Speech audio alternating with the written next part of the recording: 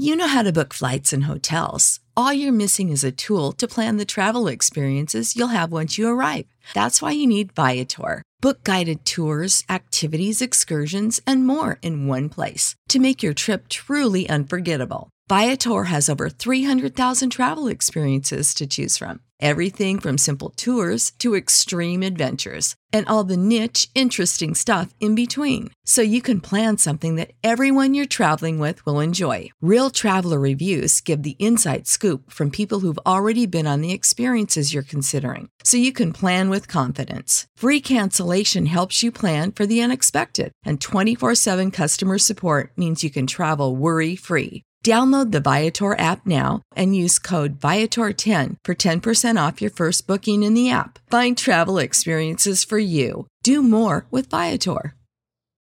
When you need mealtime inspiration, it's worth shopping Kroger, where you'll find over 30,000 mouth-watering choices that excite your inner foodie. And no matter what tasty choice you make, you'll enjoy our everyday low prices, plus extra ways to save, like digital coupons worth over $600 each week. You can also save up to $1 off per gallon at the pump with fuel points. More savings and more inspiring flavors make shopping Kroger worth it every time. Kroger, fresh for everyone. Fuel restrictions apply.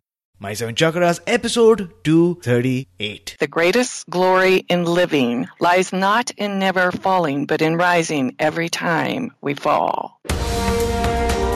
The seven chakras, swirling vortices of energy, positioned throughout our body from the base of the spine to the crown of the head. For thousands of years, this ancient wisdom has been passed on from master to disciple. What are the functions of these energy centers? And could these chakras help you unlock your destiny and find your true purpose? Welcome to My Seven Chakras. And now, your host, Aditya Jai Kumar. What's up, Action Tribe? AJ here, host and founder of My Seven Chakras, the show where we dive deep into the ancient world to uncover nuggets of wisdom that will transform your life. So if this is the first time you are listening to this podcast, then I want to let you know that you have arrived at the right podcast. Right before we begin, let's listen to a recent iTunes review by Alicia Bernat, who says, I barely started listening to podcasts. I look forward to every episode. Listening while I'm doing dishes, during downtime at work, driving to and from work, does not matter when. Totally grounds me. I have quite a few episodes that resonate with me. Goosebumps never fail to overcome my being. So I appreciate your podcast immensely. Action Taker, if you feel compelled to write us a similar motivating and inspiring podcast review, then make sure you take a few moments to share your thoughts and views. I really love reading the reviews that I receive each and every day, and it gives me the energy to move on and create some amazing episodes for you. And as you've noticed, I also read the reviews on air. So especially if you've been listening for a while and you want to write a review right away, then go to my7chakras.com/review. It's 7 as in the word 7. my7chakras.com/review. You never know the impact that even one review from you can have on someone's life, because reading your review will help them understand the transformation that our podcasts brings to people's lives. All right, with that being said, it is now time to bring on our special guest for today, Sandra Marinella. So Sandra, are you ready to inspire? I am ready to inspire. Great. So Sandra Marinella is an award-winning writing teacher and author from Chandler, Arizona. She has taught thousands of students and presented hundreds of writing workshops. Her articles have appeared in the English Journal, the Arizona English Bulletin, and 17. When she discovered she had breast cancer, she rewrote her personal story and began working on writing to heal with cancer patients and veterans. Her new book, The Story You Need to Tell, Writing to Heal from Trauma, Illness, or Loss, that's exactly what we're going to talk about today. And I'm so excited to have her on our show. So Sandra, thank you so much for joining me today. I'm honored. Thank you. So with that, let's begin our show with some inspiration. Sandra, what is your favorite inspirational quote and how does that apply in your life? Well, I thought a lot about this because I love so many quotes, but I found the one at the beginning of my new book, The Story You Need to Tell, and it has been profound in my life, so I think I'm going to tap into that particular one.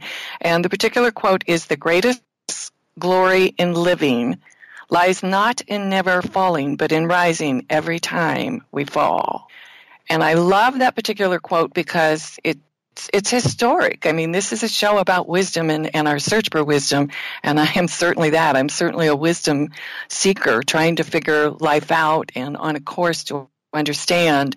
And this quote can be traced back to Confucius, and it comes forward in history and has been given assigned to many people. I think people just like it so much they keep saying it. And most recently, we credit Nelson Mandela with it.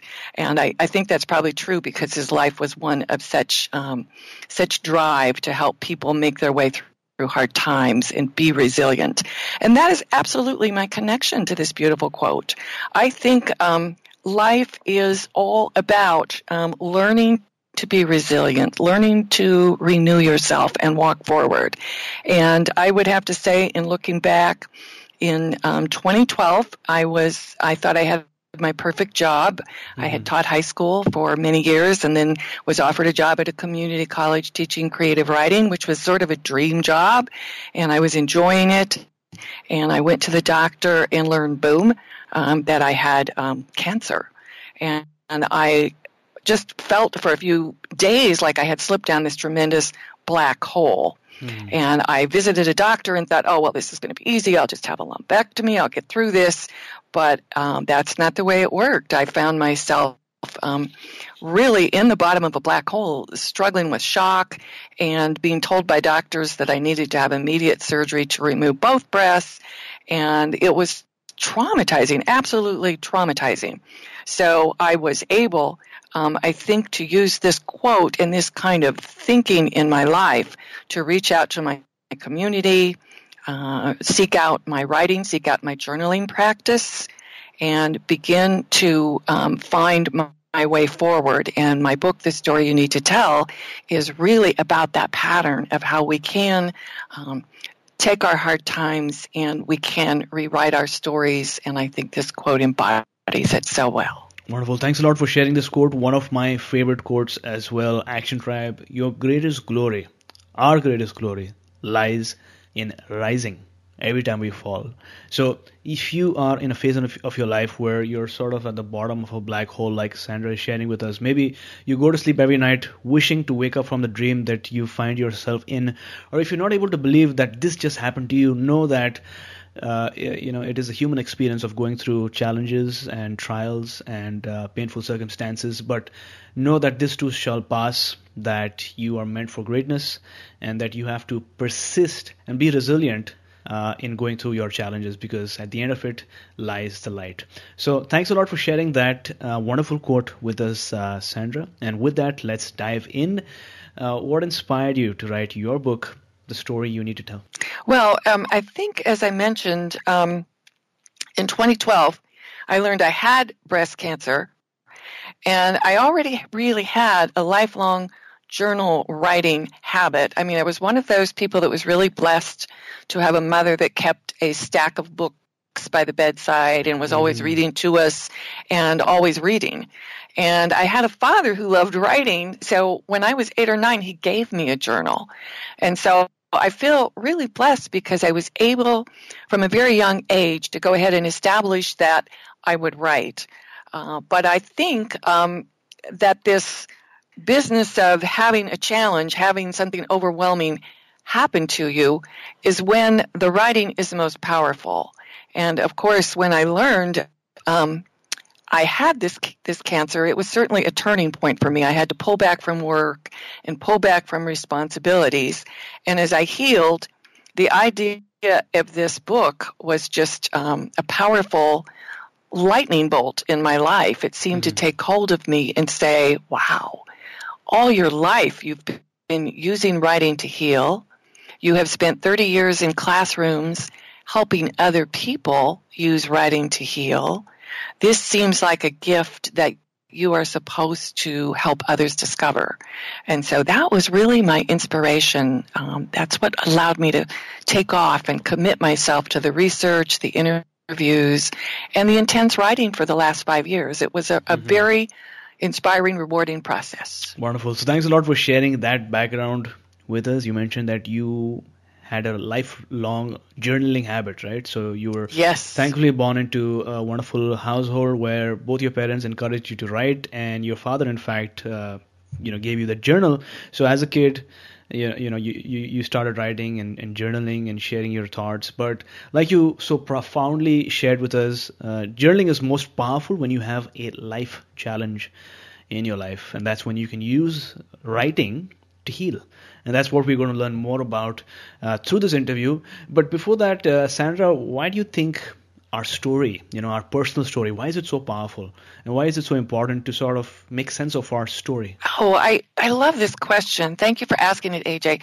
I think one of the most profound things in preparing and in writing this book was discovering all the neuroscience that has happened in the last couple of decades that really establishes that we are our stories, that human beings are storytelling animals, that we get up in the morning telling stories, we go to the lunchroom sharing stories from Facebook, or we come home at night and share what happened during our day, we dream in stories. We really are defined by stories. It's the way our brain tells us who we are and allows us to find ourselves. So it's amazing how important it is in terms of us keeping ourselves healthy and finding our well-being and healing ourselves when we face an illness or a loss. Mm-hmm. Wonderful. So love that. I love what you're sharing. You said that we are defined by our stories.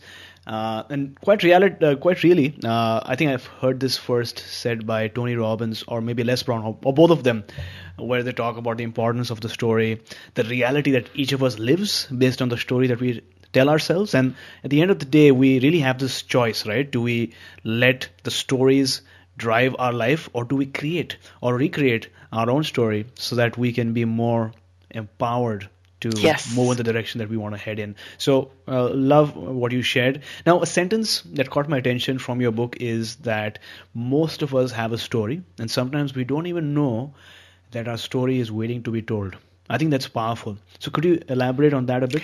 I think I saw that. I interviewed over 100 writers and veterans and cancer patients. I particularly went out of my way to work with people who I thought might have broken stories. Yeah. And I think that that they were pretty easy to find, the broken stories. I think oftentimes life is just whizzing by so fast. I mean, we're so involved in everything we're doing. We're so committed to all the to our job and to social media and to all these things around us that we forget to be in the moment. We forget to examine ourselves, and a difficult thing can happen. I particularly saw this with the veterans. The veterans that I work with oftentimes had been in Afghanistan or Iraq, and they had been at war, and something terrible had happened, and they had not addressed the story at all. They had not talked about it, written about it. They were supposed to buck up and be strong and carry on. So when they came home, they suffered from PTSD. They really struggled, and when I was working with them, they would suddenly realize that their anger was beginning to bubble up in the stories they were writing or the stories they were sharing in our writing group, because they had never addressed these things. They had forgotten about them. They'd been able to deny or, just put them down at the bottom of their mind and not deal with them. So I think that's why many of us, we have these things that we just haven't had time to attend to, and they can cause tremendous illness, both psychological and physical. I mean, it's very clear that the research shows us that it can really cause physical and psychological harm to us if we bury these stories inside. Got it. So what I'm getting is that you need to somehow, in some way, address the experiences that you've had, right? So whether it's, during a war, or maybe if it's a traumatic relationship or anything like that, you need to address the experiences that you've had so that you can make sense of of what happened to you. And sometimes if you don't address it, then it doesn't mean that it disappears, right? That experience goes down in your subconscious and manifests in some way or the other that you can't make sense of. But when you do address it, like you've helped people doing in these writing groups, the story bubbles up, right? Whatever emotion that they felt during that period bubbles up, and so they are able to release it. Is that correct?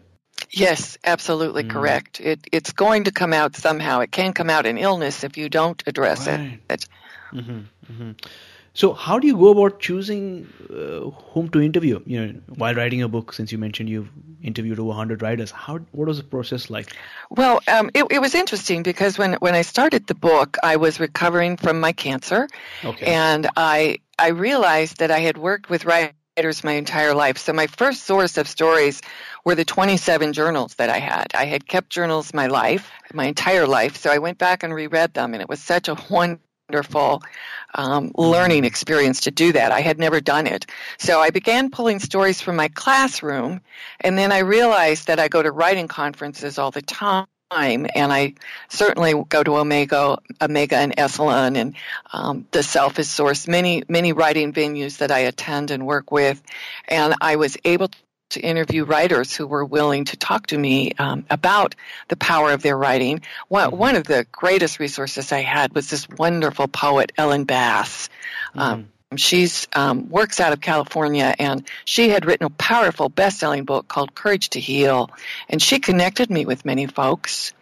And then I had made up my mind, because I was a cancer patient, that I would go up to Piper Cancer Center where I was treated, and I would start working with the cancer patients there. So I began working with them, and if they volunteered to be interviewed and volunteered to be in the book, I would take it seriously and interview them. And my husband, believe it or not, my husband was from the Vietnam War era. He didn't have to go. He was too young, but he knew many guys that did go. And actually, my husband is a qualified disabled veteran. So he had come to me and said, this issue, the stories that veterans deal with, it needs to be attended to. So I went downtown to the VA hospital in Phoenix, which at the time was all over the front pages of the newspaper for having problems.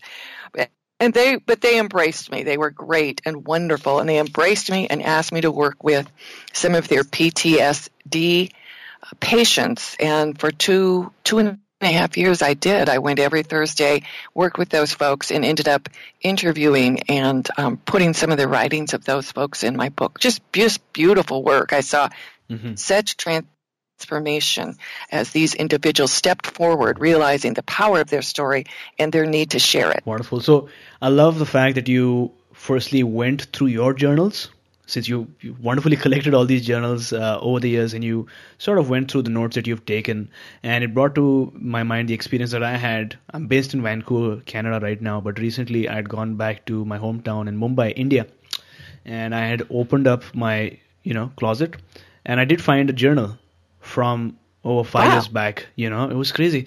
And I think we tend to forget the challenges that we sort of had back in the day. Right. So we might have had a challenge. We took steps or actions, or we had experiences that sort of overcame those challenges. But to just go through the fact that I was having a lot of issues with stress, or maybe thoughts sort of running my mind and not being able to change or adapt to new habits was fascinating. And so it took me back in time just by reading my journal entries. And I am not such a prolific journal writer like you are, but I sure understand the power that journaling has, and how it helps you express your story. So wonderful. Thanks for sharing. I would like to add something there. You really, I had at the time 27 journals, and maybe I have 30 now, but I have interviewed people that have 300 journals and people that have 2 journals. Yeah. So, I mean, I just can't believe the difference. And I can tell you that after interviewing them and checking the data and the research, which is profound in this area, it really does not matter the amount you write. Oh, okay. It's more that you have some kind of practice, and when you have some kind of challenge or issue, that you understand how to reflect, how to use writing for story transformation. And that's really what inspired me to write the book, was the idea that people don't understand the power of story transformation and using their stories and their words to reflect their story back to themselves so they can make changes in that story. Got it. Now, as a teacher, you once had a student named Ben who had an untold story to share, right? Could you talk to us about that story? I love that story, yes. I love, Ben is not his real name. I changed his name, but Ben was a student in my high school senior English class, and he was one of those quiet, withdrawn students who would hardly talk to anyone, and he seemed angry and frustrated, and this was at the beginning of his senior year, and slowly but surely I felt like, well, you know, you have a sign above your head that says, don't bother me, but my job is to bother you. And I did knock down that sign. And I was able to talk with Ben and find out that he was really struggling, that his uncle had died during the summer, and his uncle had been his best friend, and that he was really ripped up about this. And so slowly, he not only could talk to me in little bits, he could also write about this in his high school classroom journal. And when we began to write a narrative, I said to him, you know, Ben, if you want to write about that, if you're ready, you can. And he chose to. He actually chose to write his narrative for our class on the experience of his uncle dying. And one day, I think much to his own surprise, he sort of shot his hand up when I asked a volunteer to read their narratives, and Ben volunteered and read his narrative. And initially I thought, oh my gosh, he's not going to be able to do this. But he did it. He found his voice, and he read this beautiful narrative, which was also sad because it was about all the wonderful things he did with his uncle, riding bikes and going to concerts, and especially U2, and they loved the song Beautiful Day. And then he described a not so beautiful day at the end of this essay, where he explained that he had come home one day and opened the garage and found his uncle had shot himself to death. So this was absolutely overwhelming. He read this in class, and there were tears in that classroom. I mean, there is often, when we're willing to go deep, there are often we strike our hearts, and there were tears. The bell rang, and slowly people came up and hugged Ben and left, and I thanked him, and later he told me that helped so much. It helped so much to share my story. And I knew, although that story, the death, the suicide of his uncle, would never be a good story. It could never be right. I knew that I was watching Ben, as I had seen many times in many classes. I was watching Ben change. I was watching him take this story and move it from the deep emotions over to a place where he could reframe it and help it make sense in his life. Wonderful. And I think that's a gift for his entire life, right? Because now he has the ability to change what the story means to him. Oh, in a way that yes. serves him, right? So I'm sure that... Yes, he did reframe his life. I would not have put the story in if he hadn't. He went on to college. He's done beautifully, and he even has done some work at the Tillman Center at his college in helping other veterans with some of their problems. So he did make meaning, not only make meaning of this, he was able to move forward with it. Got it. Now, coming back to your story, there was a phase in your life when you were battling postpartum depression, correct? Yes. Oh, yes. I remember it well. So let's talk about that phase. What was life like for you at that point? Well, I was a young teacher at the time, and I had just had my second child, my second baby, and I had to work. My husband had started a business, and we had a lot of bills, and they were difficult to pay. And he was also working full-time and running his business at night. So, I mean, the time element in our lives, we just felt stretched beyond belief in a million different directions. And I think that the stress of having a baby and going back to work so quickly was just too much for me. And I can look through my journals now and realize how difficult it was. I just couldn't juggle it all. That's all there was to it. I ended up seeing a counselor. He said, you definitely have postpartum. And he didn't, I don't know. He advised that I take some medication, which I tried, and I didn't think it worked, and I didn't understand medication back then, or, understand that you have to get the right one or whatever. So I just went right off of it, which probably didn't help anything.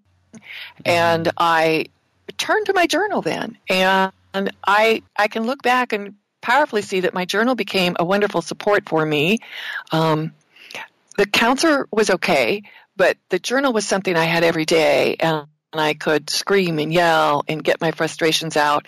And then I can also look in my journal and see that eventually I was able to start making lists of what I needed to do to help myself, to get the timing right and to change our lives so that they would be a little more manageable for small children and for us.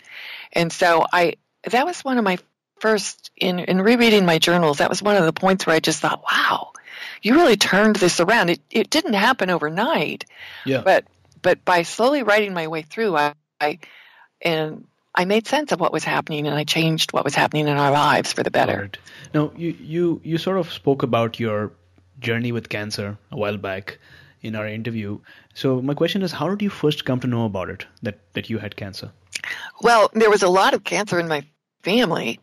So I was getting an annual mammogram, and it was right before Christmas, and I went in hurriedly for the mammogram, and immediately they said, well, you need to come back after Christmas, which is not a good sign. When they said, we want to talk to you, but not today, not the day before Christmas. So I did go back, and of course I was sort of braced for the announcement, but I think all of us, we think we can manage these things, but shock is shock. So I definitely went into shock when I had that diagnosis, and I found myself at home on the kitchen floor in early January in 2012, sort of rocking back and forth trying to figure out what in the world am I going to do now. Of course, my partner, my husband, was on the other side of the country in a business meeting. So I had to face it alone for a few days, and that's how I found out. Sure. And what options, alternatives did you have in front of you at that point to deal with the cancer?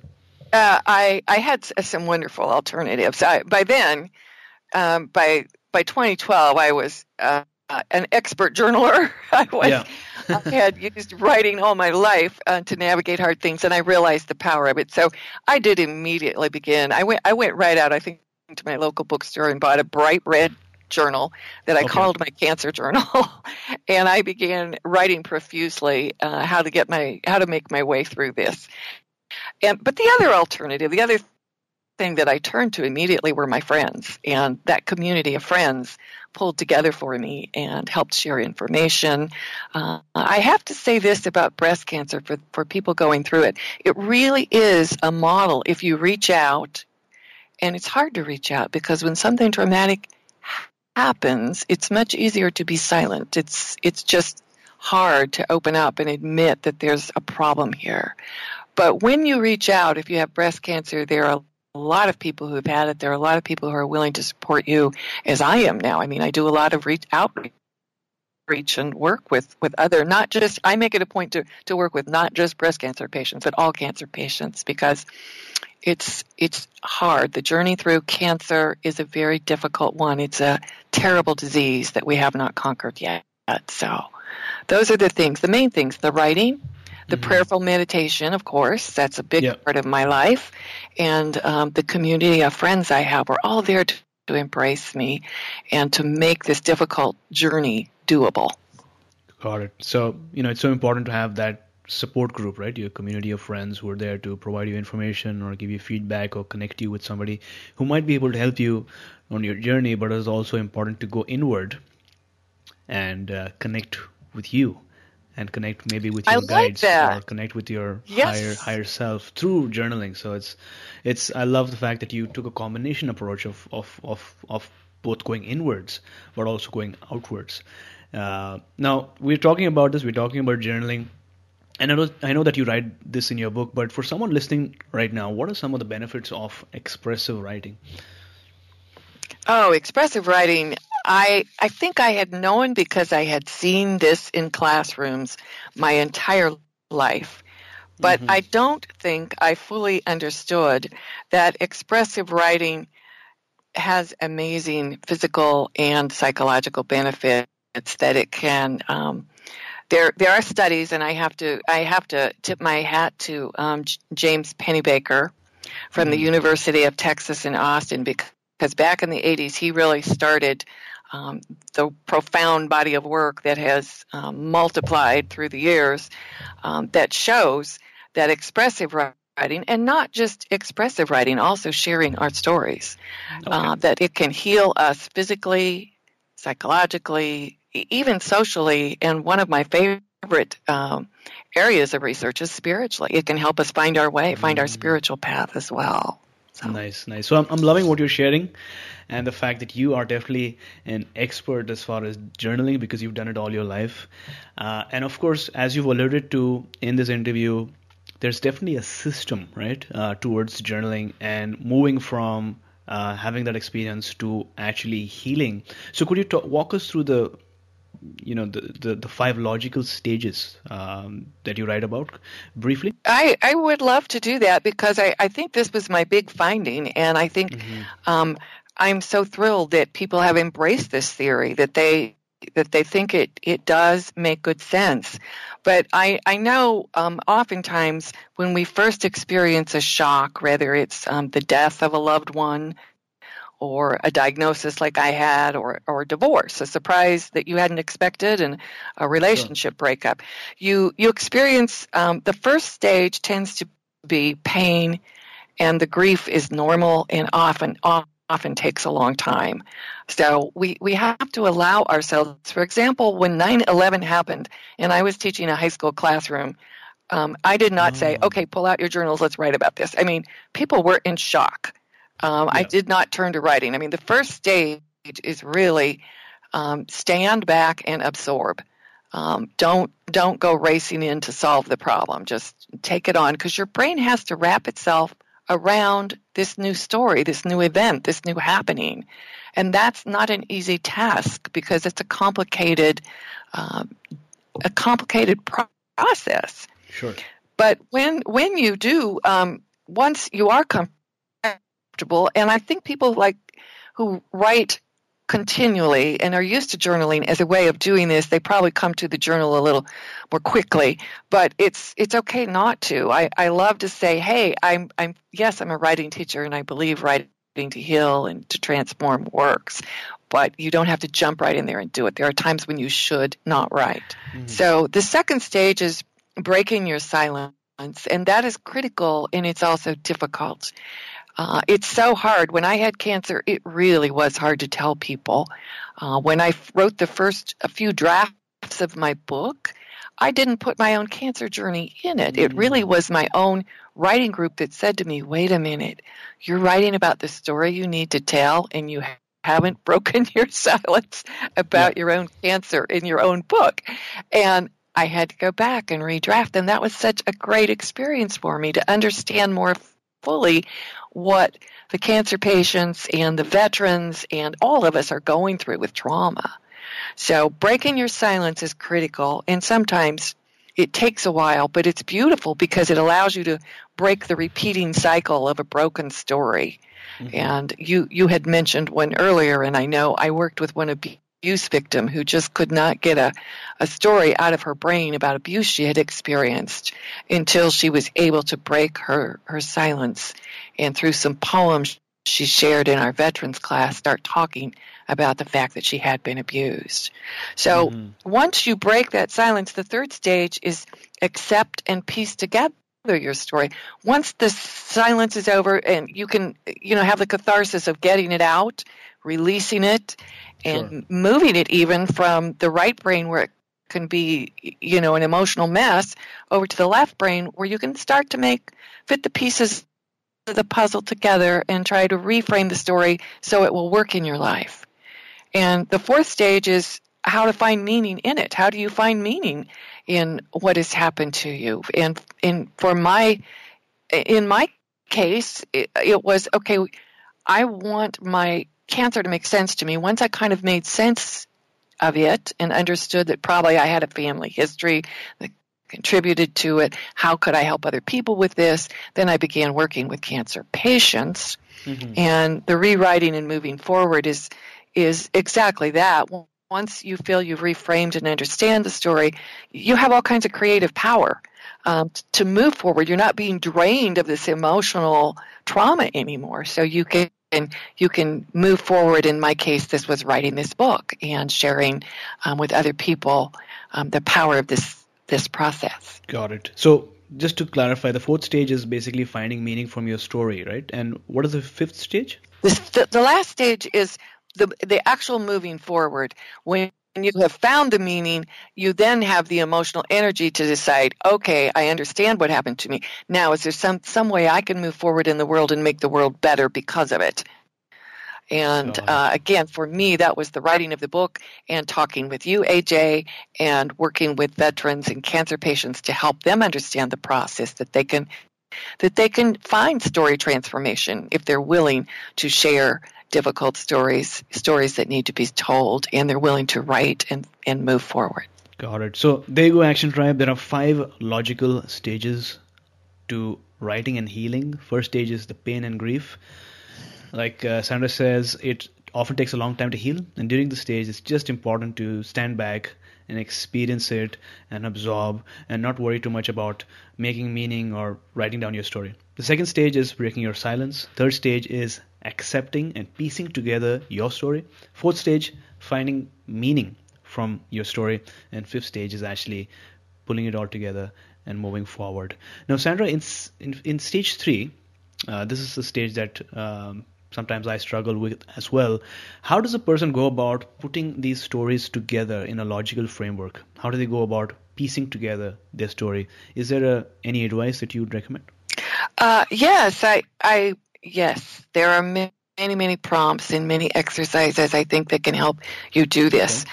But for one, I'll just give you an example for one. I think accepting and piecing together the story involves writing about the challenge, writing the entire story out and taking a look at it and addressing how you feel about it and what thoughts you have about it.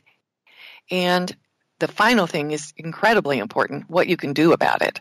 You know, how you would like to reframe this now in your life, because when you start reframing it, when you start looking at possibilities, you start making it you're able to find the meaning in it. You're able to make the changes that allow you to go from just catharsis and I'm getting rid of these emotions and I'm handing this story over. But you can't just forget a story. You have to deal with it. You have to deal with whatever, I had to deal with cancer. You had to deal with your anxiety. So you have to put a framework around it and say, okay, it's hard for me, but now, what possibilities do I have to change that? So that's a great exercise. One of my favorite exercises, and there are dozens of these in the book, to guide writers and to guide those who are, even just, I think the book is great for storytellers. At least that's what my readers are telling me, storytellers as well as writers. And therapists, obviously, to use with patients. But it's really, really helpful just to find your new possibilities. Wonderful. Now, what I like about your book is the fact that it has many writing prompts. You have many writing prompts in your book to help readers start writing their story. So for someone who is new to writing, what exactly is a writing prompt and how does it help? Okay. I after 30 years of teaching writing, I've been pretty much programmed to create ideas to help other people find their words, because it's easy not to have our words, not to be able to voice who we are. And so I figured one of the important pieces I could bring to the book were the actual prompts that I have used with students and use with my veterans and now with my cancer patients as well. So the prompts are just writing ideas, and I try to give a lot of them because I think everybody's on their own journey and they have to find their own way. And generally I find in groups when I work with people that they'll find a few prompts that they can't let go of. They find something, some idea that they want to write about.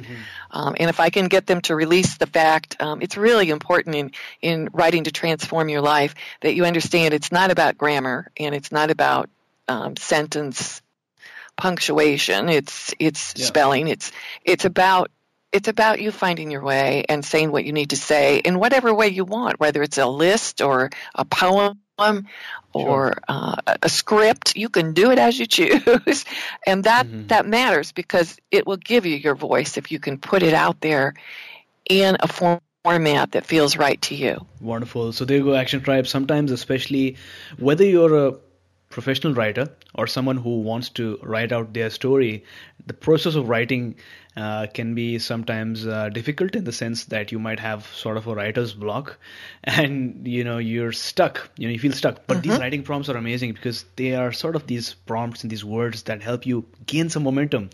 And of course, if you want to know about all these writing prompts, then the book that you need is The Story You Need to Tell, and we'll share more about how you can get that book yourself. But Sandra, for those listening to this episode right now, and based on what you shared so far, what is that one action step that you'd like to share with our listeners today? I think the most important thing I hope people will take from my book, The Story You Need to Tell, is that we can transform our stories. That we are, it's amazing the gifts we have been given as human beings, and we have the power to break our silence, and we have the power to find our way forward and to rewrite and change our lives to be better lives. And I hope people will break their silence and find their words, whether it's through storytelling or through writing. I think it's a wonderful, wonderful meditative, reflective process that can make your life, certainly has made my life, so much better. So Action Tribe, to access the show notes for today's episode, to read the inspirational quote shared, the book recommendation, and other nuggets, go to my7chakras.com/238. That's my7chakras.com/238 to get the information. You will face your greatest opposition when you are closest to your biggest miracle. This is a powerful quote by Shannon Alder. Action Tribe, are you facing a challenge right now? Chances are that you might be going through a financial challenge or a health challenge or a relationship challenge, and no matter how much you try, it feels like this will never end. I want you to hold on to your goals and dreams because there is always hope. I know that you are strong, courageous, and full of determination, and that this too shall pass. The very fact that you've taken time today to listen to this episode, this empowering message, shows that you have it in you to overcome this phase. And when you feel like you are at the brink of all your energy and the opposition is too powerful, then it usually means that you are really, really close to a big miracle.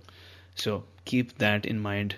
And Sandra, let's go back to a time when you faced a major life challenge. How did you come across it? And then what steps did you take to get out of it or to overcome it? Again, I'm honored to say that I think we're all faced with these very, very difficult challenges.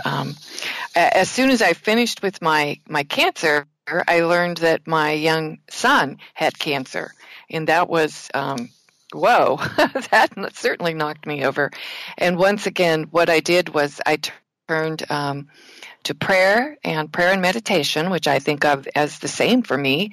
And I turned to friends, and I turned to my writing and the chance to spiritually write to my higher self, to the universe, to find the path, to find the way to go. And I found it. I found it there. So that's what I did. So based on what you shared, in just one sentence, what is that one major life lesson that you'd like to share with Action Tribe? I think we can overcome. I think we will get knocked down, and I think there is absolutely no question that if we keep the faith, if we keep our hope, if we find our words, our voice, break our silence, we can move forward. We are resilient people. Wonderful. I think your story is really inspiring, and the fact that you do not give up, even though it seemed like you were knocked down, you did not give up. You kept rising again and again. And not only that, you focused on servicing the people around you and changing their lives. It's really inspiring. And what you shared with us today is that, Action Tribe, you will get knocked down multiple times over. And that's just the human condition, is to go through trials and challenges and suffering as well to really find out what you're made of and then take steps towards overcoming that and changing your life. And that it's not over until you win. Beautifully said. Les Brown. Beautifully said. So thanks a lot for sharing those wonderful words with us, Sandra. Action Tribe, have you learned something new on today's session? I know you have. If you're inspired right now, motivated to do something new, or if you've heard a quote that really resonates with you, then make sure you share a post on social media, whether it's Facebook or Twitter or Instagram, using the hashtag My7Chakras and hashtag Action Tribe. That's My7Chakras or hashtag Action Tribe, and let us feel your presence online. You may not be an avid social media person, but there is no harm in spreading positivity online, right? Who knows? Somebody reading your post or your message, might just be inspired to find out about our show and find out about our community. So make sure you fulfill your role as an action taker in spreading the light and spreading the word. Now, before we move on, I want to take a few minutes to talk about discouragement and suffering as well. Like we're learning today, as an action taker, you have two things going on in your mind. One is your goal or your vision, and the other thing is the action and the plan that you are going to use to get there. But sometimes that one action might not immediately get you closer to your dream, or it may get you a bit closer, but you might not even notice, right? And for many of us, that might be a source of disappointment, some sadness, and a feeling that, there's a lot of failure in your life. And if that is you, I want you to know that you are on the right track. It is better to take action and fail than to take no action at all. Sometimes your steps might actually be taking you closer and closer to your goals, but you don't even realize that. And sometimes you have no idea how close you are to your goals. So you are not the first one to feel that way. Everyone does. Every leader, every visionary, every achiever, and every expert has gone through this phase of feeling discouraged or disillusioned. But remember that this is not the end. This is far from the end, because the more you try, the better you get, and practice is the key. And as Dale Carnegie once so powerfully said, develop success from failures. Discouragement and failure are two of the surest stepping stones to success. And with that, we've arrived at the last round for today, which is called the Wisdom Round.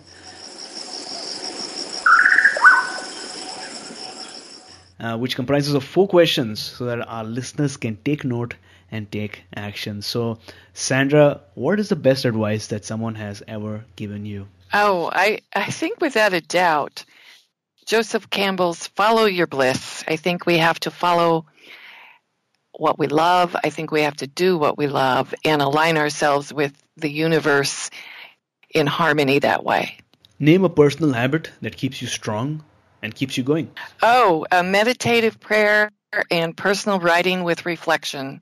I often think my personal writing is my meditative prayer with reflection. Got it. So what is your morning routine like? What do you do during the first 2 hours of your day? Well, lately I've had to let the dogs out. But I'm joking because my son, I'm taking care of his dogs, which is fun. But I let the dogs out, and then I return to my routine, which is really I make tea, and I do my meditative prayer, and then I usually light a candle, and I often follow that, well, I always follow that with either a meditative reading or a meditative writing. Usually not both, usually one or the other. So name one book that you'd like to recommend for our listeners today.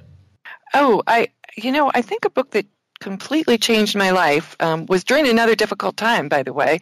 When I was a freshman in college, I had quite a struggle figuring myself out that first year. And I ended up in a bookstore finding a copy of Man's Search for Meaning by Viktor Frankl. And I love that book because he talks about how we cannot avoid suffering, and he shares his experience in the concentration camps. But he also shows how to cope with it, that you can find meaning and you can define how you think about these difficult things. And that really changed my life. Well, thanks a lot for sharing, Action Tribe. I know that you really, really love the books that I shared on the show. So we're going to offer you one free book so that you not only you're not able to read, but you can listen to this book, because I'm not sure if you've heard about audible.com, but Audible is offering Action Tribe one free audiobook download with a free 30-day trial so that you can get to check out this new way of going through a book. Now, in case you don't know, Audible has over 180,000 titles to choose from for your various devices, including bestsellers like The Chakra System by Anadia Judith, Autobiography of Yogi by Paramahansa Yogananda, and In New Earth by Eckhart Tolle. And I'm pretty sure that they have this book by Viktor Frankl as well, Man's Search for Meaning. So to start listening to your audiobook, go to my7chakras.com/free book. Once again, that's my7chakras.com/free book. If you haven't tried listening to a book yet, then I highly recommend you do, because I really, really love it. So, Sandra, thank you so much for joining us today on today's edition of My 7 Chakras. Before you go, tell us one thing that you're grateful for, and also tell us how we can find you online. I'm honored. You can find me online at storyyouTell.com, and I am really thankful for an opportunity to connect and talk with you and your listeners. I think connection and sharing our ideas is a powerful and beautiful thing. Thank you for making this available. So there you go, Action Tribe. The link you need is storyyouTell.com. Make sure you grab yourself a copy of this book because it's really powerful in helping you to make sense, or first of all find out what your story is and write it down, and then make sense of the experiences that you had in a way that allows you to transform your life. Instead of letting your stories transform you in a way that you might not want. So make sure you get the book. The link you need is storyyouTell.com. Sandra, thank you so much for coming on our show, talking to us about the power of writing, of expressing and sharing your story, and taking us one step closer to a human revolution. It was an honor to be here with you, AJ. Thank you so much. You were listening to My 7 Chakras. Go to mysevenchakras.com. Download your free gift, get inspired, and take action. Transform your life today.